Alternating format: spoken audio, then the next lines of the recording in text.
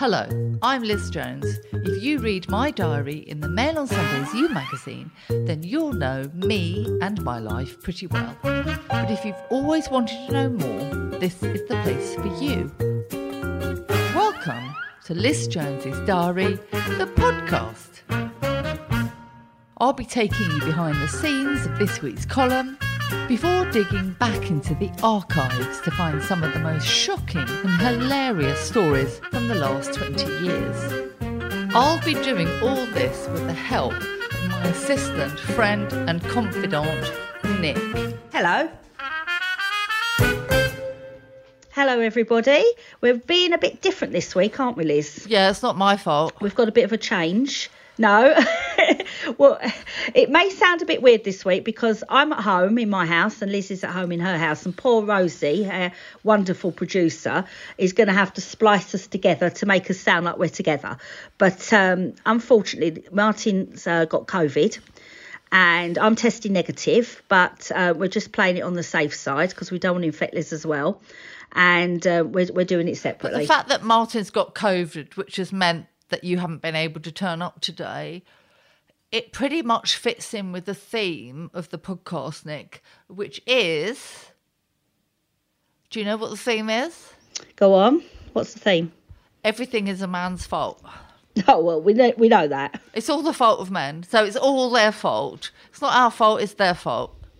Yeah, no, I can work with that. So how's your week been? Well, today...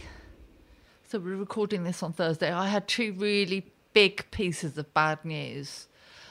I heard that I hadn't been approved for a mortgage, and then I heard that I hadn't got a job that I went for.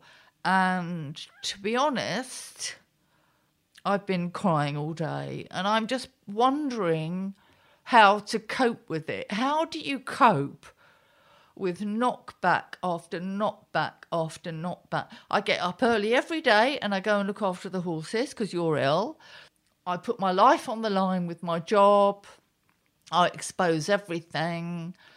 And I had a big argument on Twitter, although she completely ignored me today, with Katla Moran.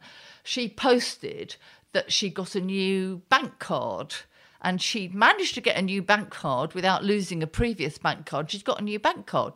And so she had this thing on Twitter saying, how many of you have got all the way without having lost your bank card? And can anyone beat this?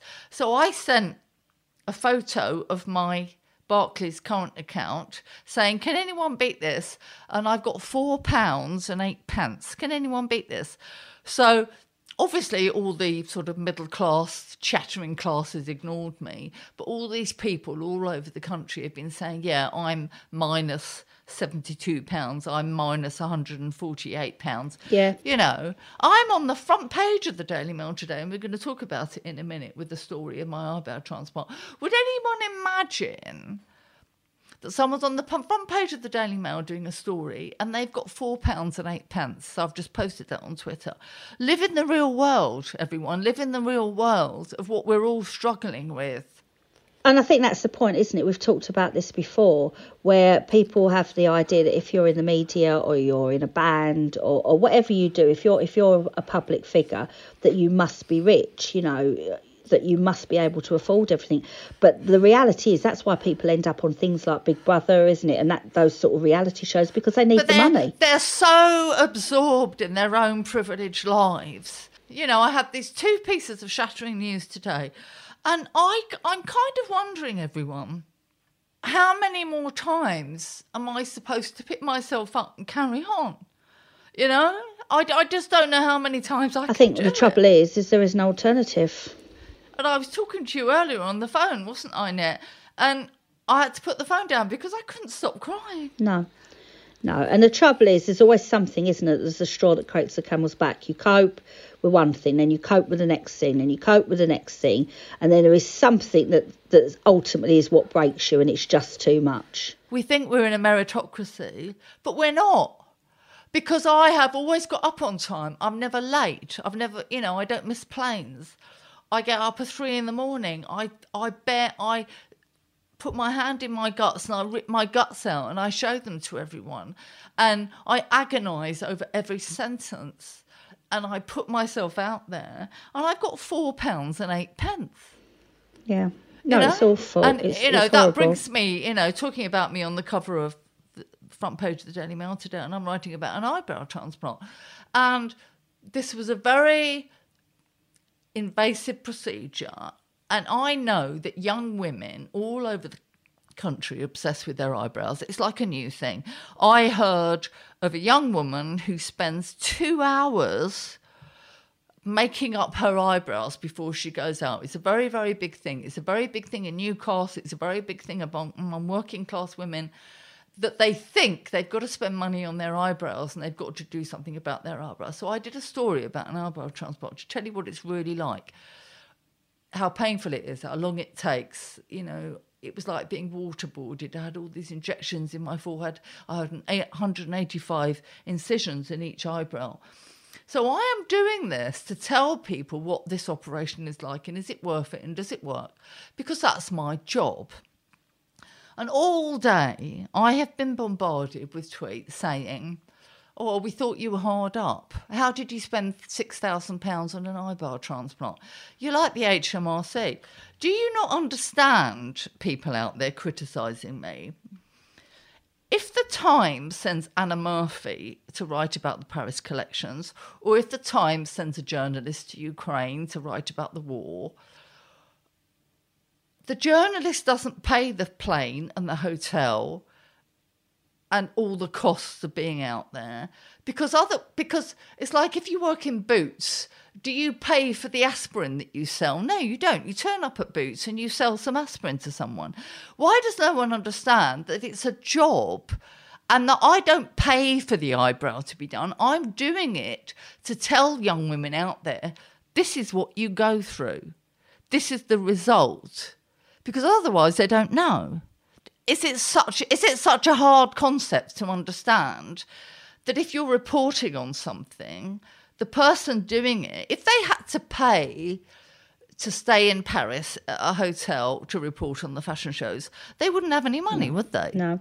I think our listeners understand, because obviously I think we've talked about this before, but I think people just sort of read something and make assumption and type away. And unfortunately, once one person says it, everybody gets on the bandwagon and it just becomes this rolling thing about the same subject. When if you think about it logically, no, of course you don't pay for it. Of course you don't.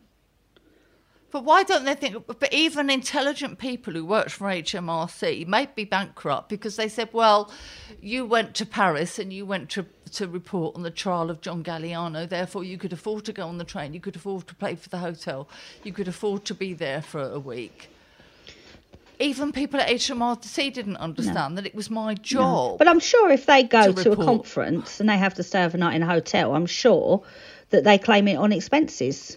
It's just normal practice, isn't it? Yeah, but if you've got a normal job, you turn up, are you expected to pay for your desk in the office or for the lighting or for your computer or for the conference room or the telephone? No, it's a job. And, I'm just so upset that the one thing people said to me about the eyebrow transplant, not it's very brave and it's very exposing. How did you afford to pay £6,000 for your eyebrow transplant? And I think that sounds like it's been pretty much the straw on the camel's back for you today with everything else going on. Yeah, it has. And I kind of wonder how many more knockbacks I can take, to be honest. I can't take any more because I'm the most conscientious, punctual, helpful, generous person that I've ever come across. And I've still got £4.08. And I think that's the thing with social media, isn't it? Because years ago, you would write an article, it would go out, it'd be published, and you wouldn't get that same level of feedback or the same level of interaction and the negativity. You wouldn't be exposed to that negativity in the same way. But it's like I literally can't take any more on it. I cannot take any more. I mean, I'm not made of steel, No. I think you just have to, write it, put it out there. That's, to your piece, aren't you? You tell the truth about your piece and your experience.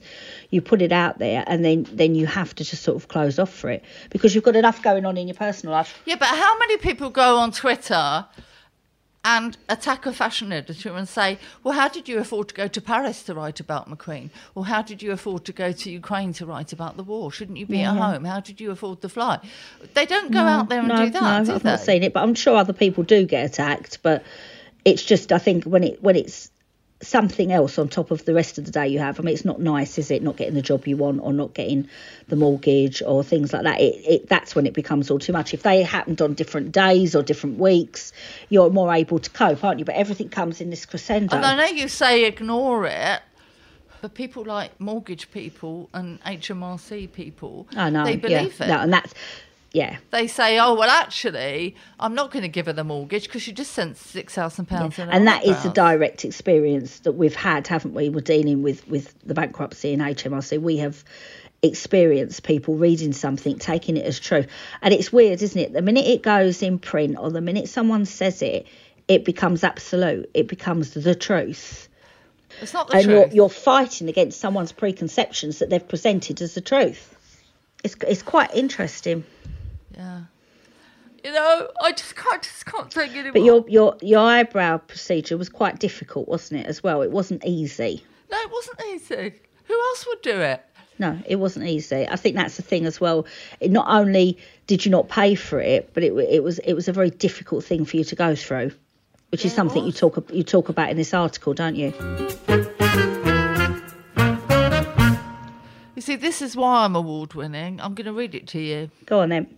Let's get a bit of award-winning I've action. hidden my light under a bushel for too long. And I think if any young women are listening to this and they're starting out in their careers, don't be afraid to say how good you are. Do not be afraid to say, actually, I'm good enough. You know, because you are. And I think too many of us are shy and retiring and we think, oh, we're going to be noticed. You know, you have to push yourself forwards, I'm afraid. I think the sad thing is when we're starting out in our careers, aren't we? We are nervous. We do lack confidence. And then by the time we get to this age and we've got our confidence, it's not at the time when we needed it, when we were first starting out. So this week's column, the heading is, in which my hopes get dashed again. Sunday afternoon.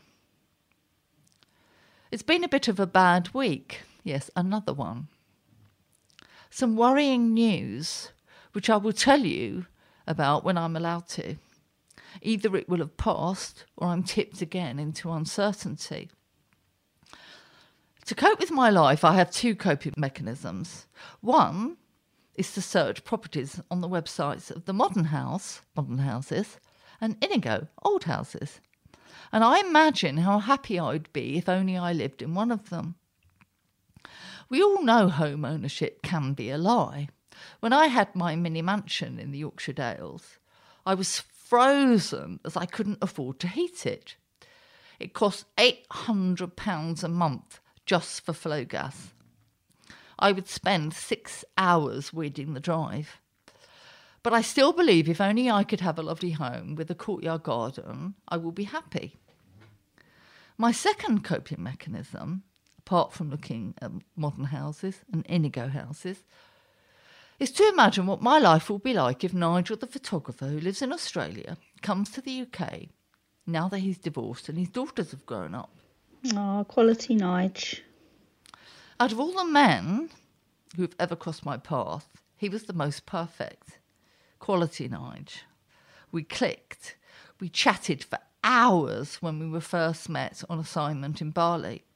He was manly, but he was also thoughtful.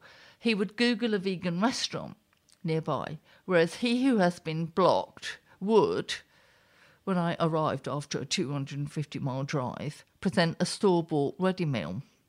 He who has been blocked once ordered an Indian takeaway. How could people not be bothered to cook something when someone's driven 250 miles, you know, especially me?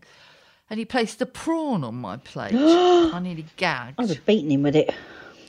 Every time he did something bad or undermined me or said something to upset me, such as, pastry is so much better made with lard, or you didn't always look beautiful on Celebrity Big Brother. Ouch. He would smirk as if it was funny.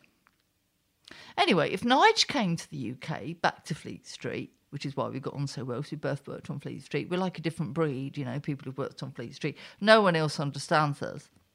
We would get married. He would love my animals. He would love the Yorkshire Dales.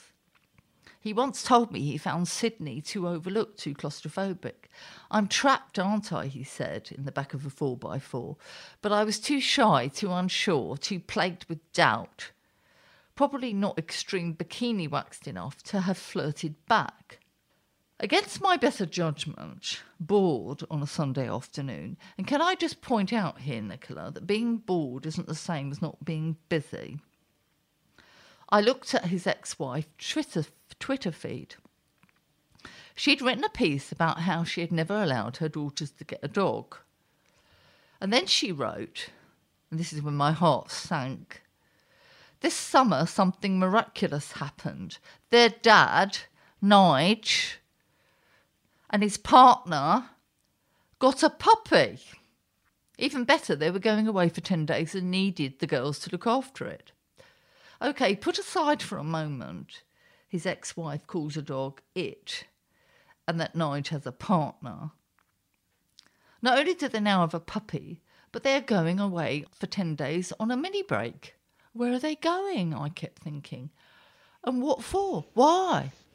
What does she look like and how old is she? Not what you want to hear. I feel as though someone has punctured the rubber ring that I was clinging on to, trying to stay afloat. I know I said I loved being single, but that was only until I got quality Nige. All I have left are property websites. I've nothing else to keep me going. To think about at 3 a.m. when I'm gripped by fear, unable to sleep. I let him slip through my fingers. Or maybe that was a pipe dream as well. He was never remotely interested and never given me a second thought. I've been inhaling Extraordinary Escapes on Channel 4 with Sandy Toksvig. I love Sandy Toksvig. This is a programme about incredible homes in the UK let out by their owners. And I can't help thinking, how do people find the money to own and convert and furnish a home and then let them out? Where do they live? Where do they go?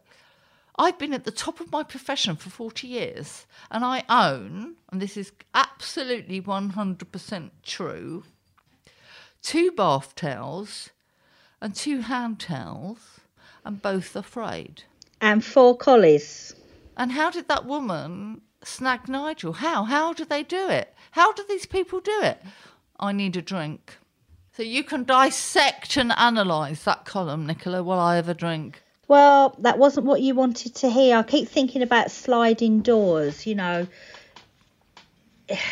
How different it would have been if you'd have ended up with him. But I always think things happen for a window. Where a door closes, a window opens.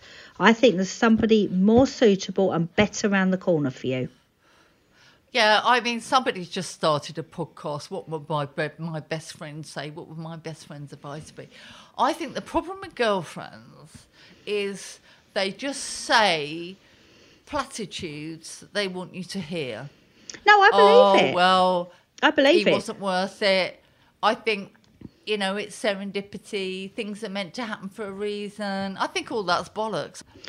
No, I think it can be pretty shit when it doesn't work out when you want. Of course it does. I've had it loads of times. But you don't know what's around the corner. You don't know what's around the corner might be better. He might... More misery. Just think, though, Nigel might not have been, when you got to know him more, the person you've built up in your head. You know, when you actually got into a relationship with him, he might have been different. I got to know... No, you're wrong. I got to know him quite well, actually.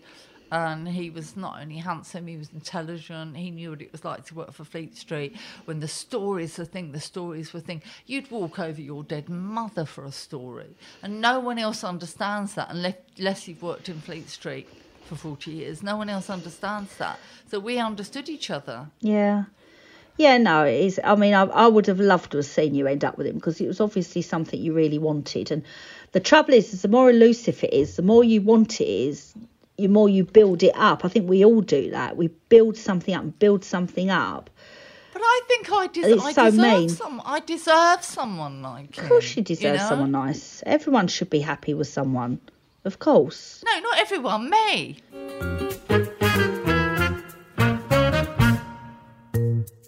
You can read this week's diary in full in Mail on Sunday's You magazine. But we have got some good news, haven't we, Nick, about helping dogs and cats in the Ukraine? Yeah, Do you want to tell us about that? We have. We've got some fabulous news. We talked last week about how IAMS had very, very kindly donated food for the dogs for the Ukraine, and that the charity dog bus transporting paws was going to take it over for us.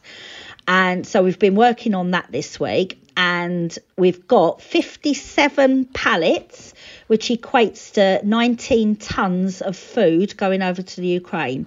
So can you spell out the number of tonnes that we've managed to bully and charm IAMS into giving? Yeah. Can you spell it out? 19 tonnes. 19 tonnes of dog and cat food. So I am absolutely thrilled about that, because when I went to IAMS initially, I didn't have anything near that level of expectation, and they have been incredibly generous.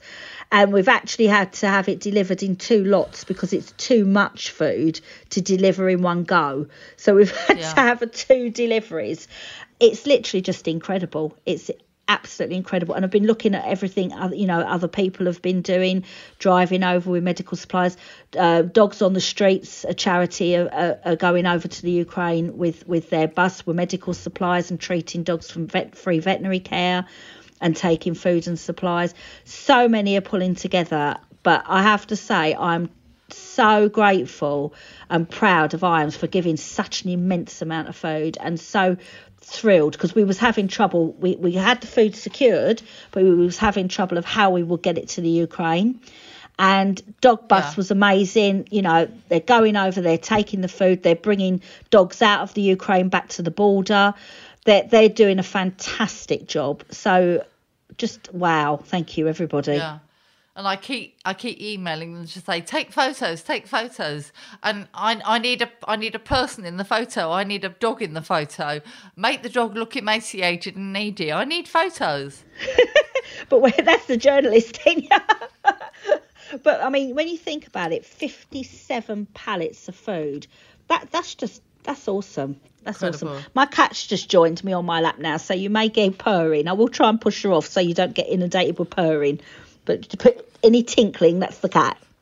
Well, this sort of, talking about the refugees, it takes me to an archive piece that I wrote in 2011 for the Daily Mail.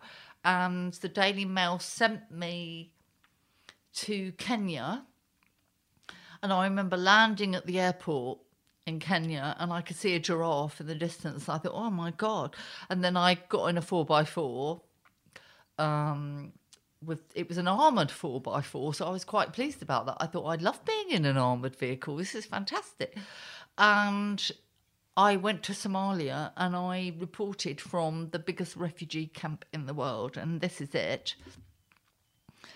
So I wrote, the most poignant sight in the vast sea of humanity that surrounds me, in among all the rags that flap in the sandstorm, against thighs that are mere bones, is one little boy. He's wearing a pair of pink flip-flops.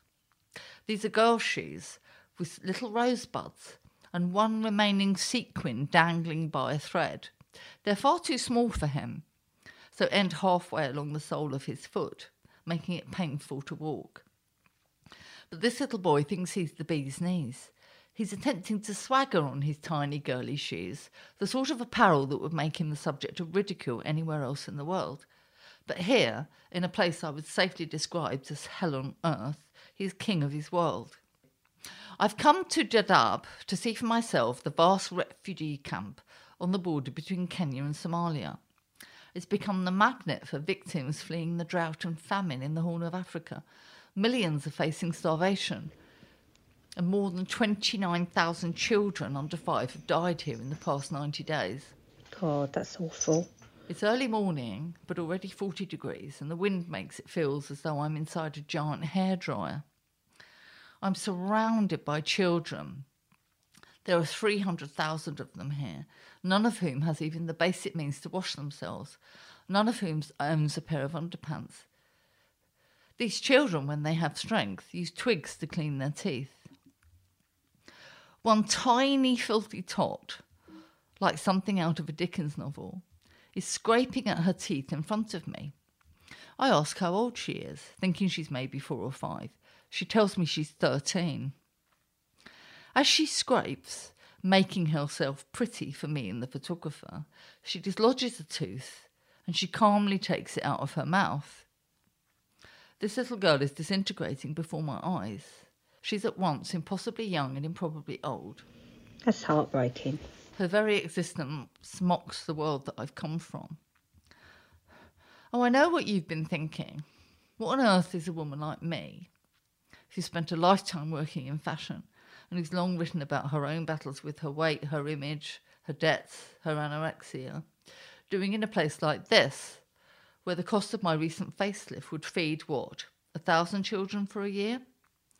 But that's precisely why I wanted to come here, to stare true starvation in the face, to put not only my own problems in bitter perspective, but the whole pampered world we inhabit, to show how obscene our worries are in comparison to the parents who must watch their children wither to dust before their eyes.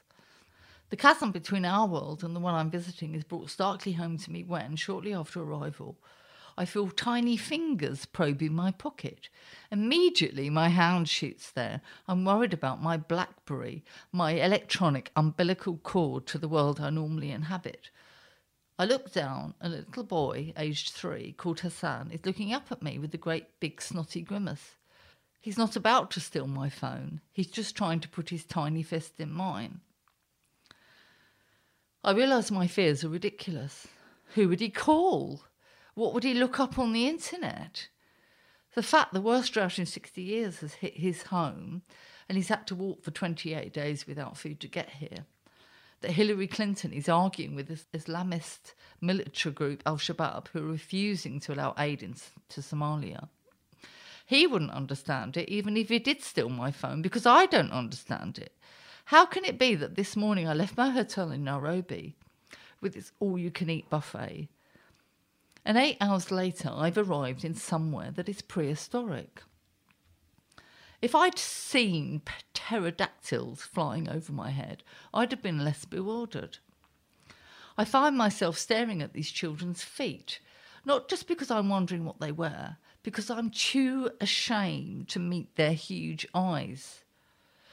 I go in search of Hassan's mum. I have a crowd of children following me now. One little boy wears a football shirt as a dress, with the word Fabregas across his narrow back. I wonder what he'd think if he knew how much footballers earn. A little girl with tawny highlights, which in the West are the height of chic. But here, tawny highlights denote that you've got severe malnutrition. She keeps putting her hand on her hip to mimic me and giving me a toothy grin. I wonder how she could smile in such a place when her home is a makeshift teepee covered in plastic bags. When I find her, Hassan's mum, who's 40 and she's called Jamila, she's sweeping her front door with twigs. She invites me with my combat trousers from Havaiana and my bottle of antiseptic inside. She tells me she walked with her 5 children for 4 weeks to get here. She would bind her stomach with rope to quell the hunger pains. She didn't have the strength to carry little Hassan, so he had to walk too. Some days he just wanted to lie there, and she would have to pull his matchstick arm, so narrow it might snap, and he'd make a trail in the sand. I think of the baby in the seat in front of me on the flight from London to Nairobi, with this papoose and his brightly coloured changing mat and his wet ones, and a mum about to go on an eco-safari. I hatch a plan to steal Hassan and put him in the back of my 4x4 and drive him somewhere safe. But why him, when there are horror stories wherever I turn? I meet Salatho, who arrived this morning with her 3 children, aged 7, 6 and 4. To save these 3 children, she left her 3 youngest children behind in her village to die. I ask how on earth she can do that, leave her little ones behind. My translator tells me she cannot answer because she's never been asked how she feels before. It turns out that human emotion is the biggest luxury of all here. The woman did what she had to do. If she allowed herself that ultimate Western accessory, depression, stress, she would just lie down in the sand and die. Then there's 50-year-old Osman, who has 8 children clustered round him. His youngest, who was aged 1, died on the way here. Unable to walk, the family hitched a lift. The truck was so crowded the baby suffocated. Another of Osman's son is blind in one eye, yet another one has a hair lip. That will never be mended, I think, instinctively putting a hand to my face. I've tried to reverse the signs of ageing. This boy will go through life, if he's lucky, with a gaping window showing the inside of his skull. It's a savage irony that despite the horror of their circumstance, Somalis are probably the most naturally beautiful women in the world.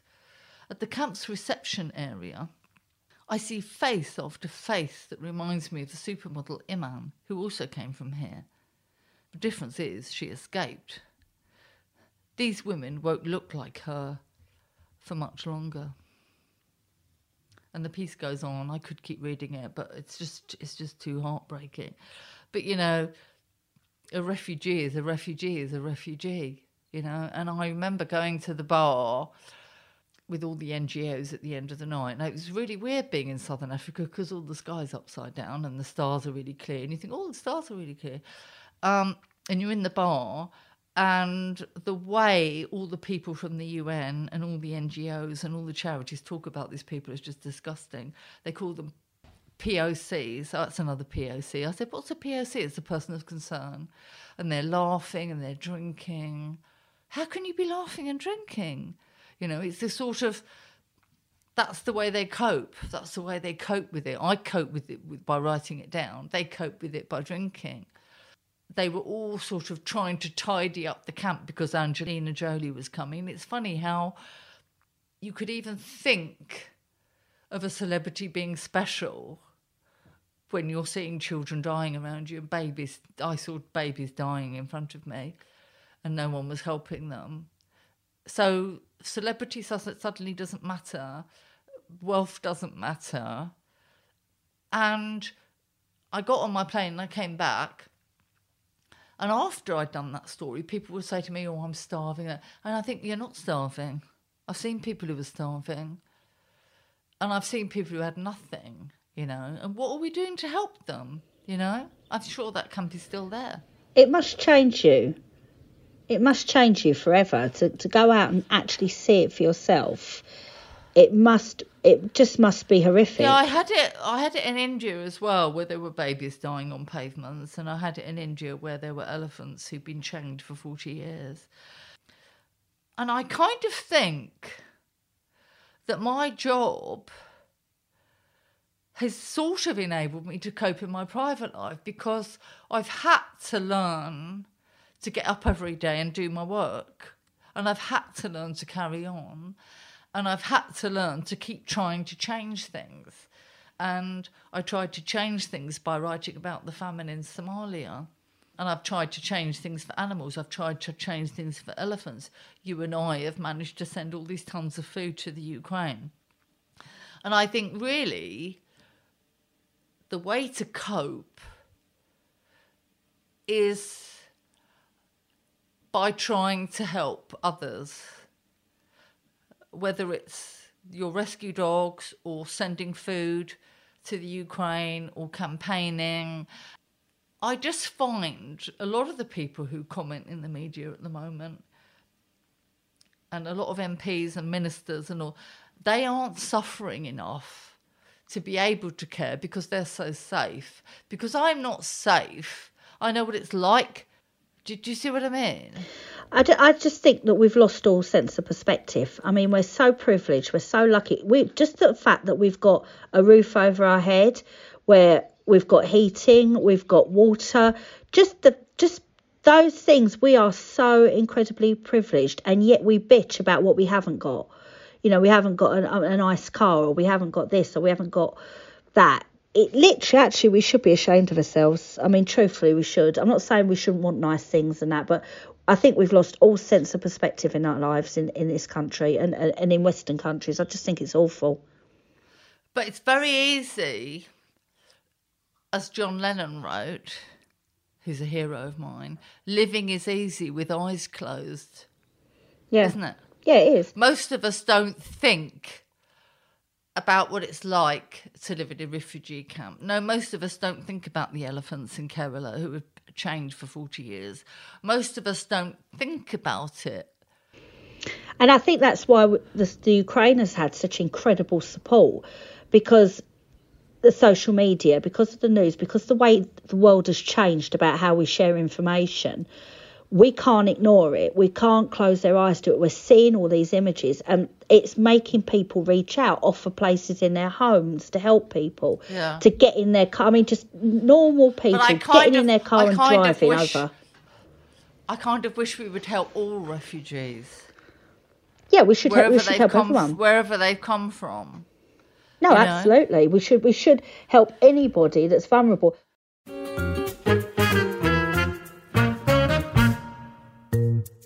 Every week, lots of you get in touch, telling me what you think about my life and my decisions. So I think it's only fair that you get to have your say here on the podcast too. If you'd like to get in touch, then go to lizjonesgoddess.com or tweet me at lizjonesgoddess.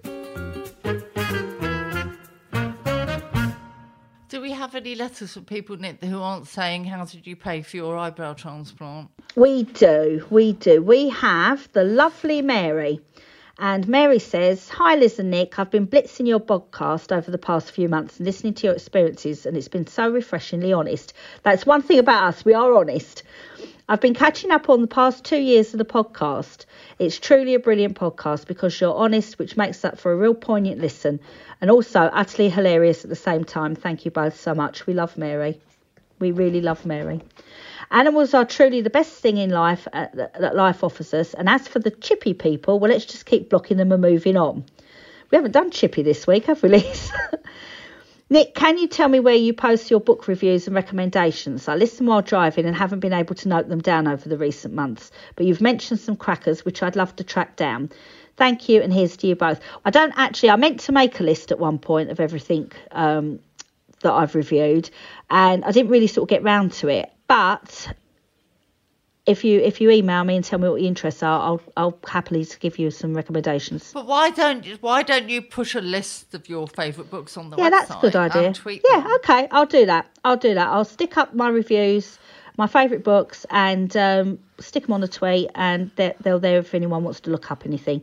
Because we have had some real crackers. We've had some really good books. But we hope to have cheered up a bit by next week. We will have. And I'm sorry I've had such a devastating day today, I can't tell you. I think that's the thing though, isn't it? That's life. I mean, sometimes, you know, we've been doing some fun stuff on the podcast, and other times life bites you on the backside. You know, it's not been a great week. And I think people relate to that, don't we? Like, I'm going through this COVID situation, so we're doing the podcast remotely and we're adjusting with that. And I've got someone that's very worried because they've got cancer. They're worried, you know, they might have caught it. That's going to be the story for a lot of people. A lot of people have had mortgage rejections like you, Liz. And, you know, that's what keeps us all connected, isn't it? But we've also got Bess, who says, "Hi, ladies. We know a lot about you from the columns and the podcast, but can you each tell us one thing about you that we don't know?" Go on, Liz, you go first. One thing about me that people don't know. I think they know everything about me, you know. I was going to say. One thing about me. There must be something. I don't know. Dig deep. I've got moths. Shall I go first while you're thinking? No, I've got moths. I've got moths in my wardrobe. That is true, actually. Was it the helmet Langley started on? I've got moths. Is that your thing that people don't know? Yeah, You've got moths. Well, that's it from us this week. If you enjoyed listening to Liz Jones's Diary, the podcast, why not visit mailplus.co.uk/subscribe to get access to all our podcasts, videos, opinion pieces and more. I'll be back next Sunday, but for now, I'm Liz Jones. And I'm Nick. Goodbye. Goodbye.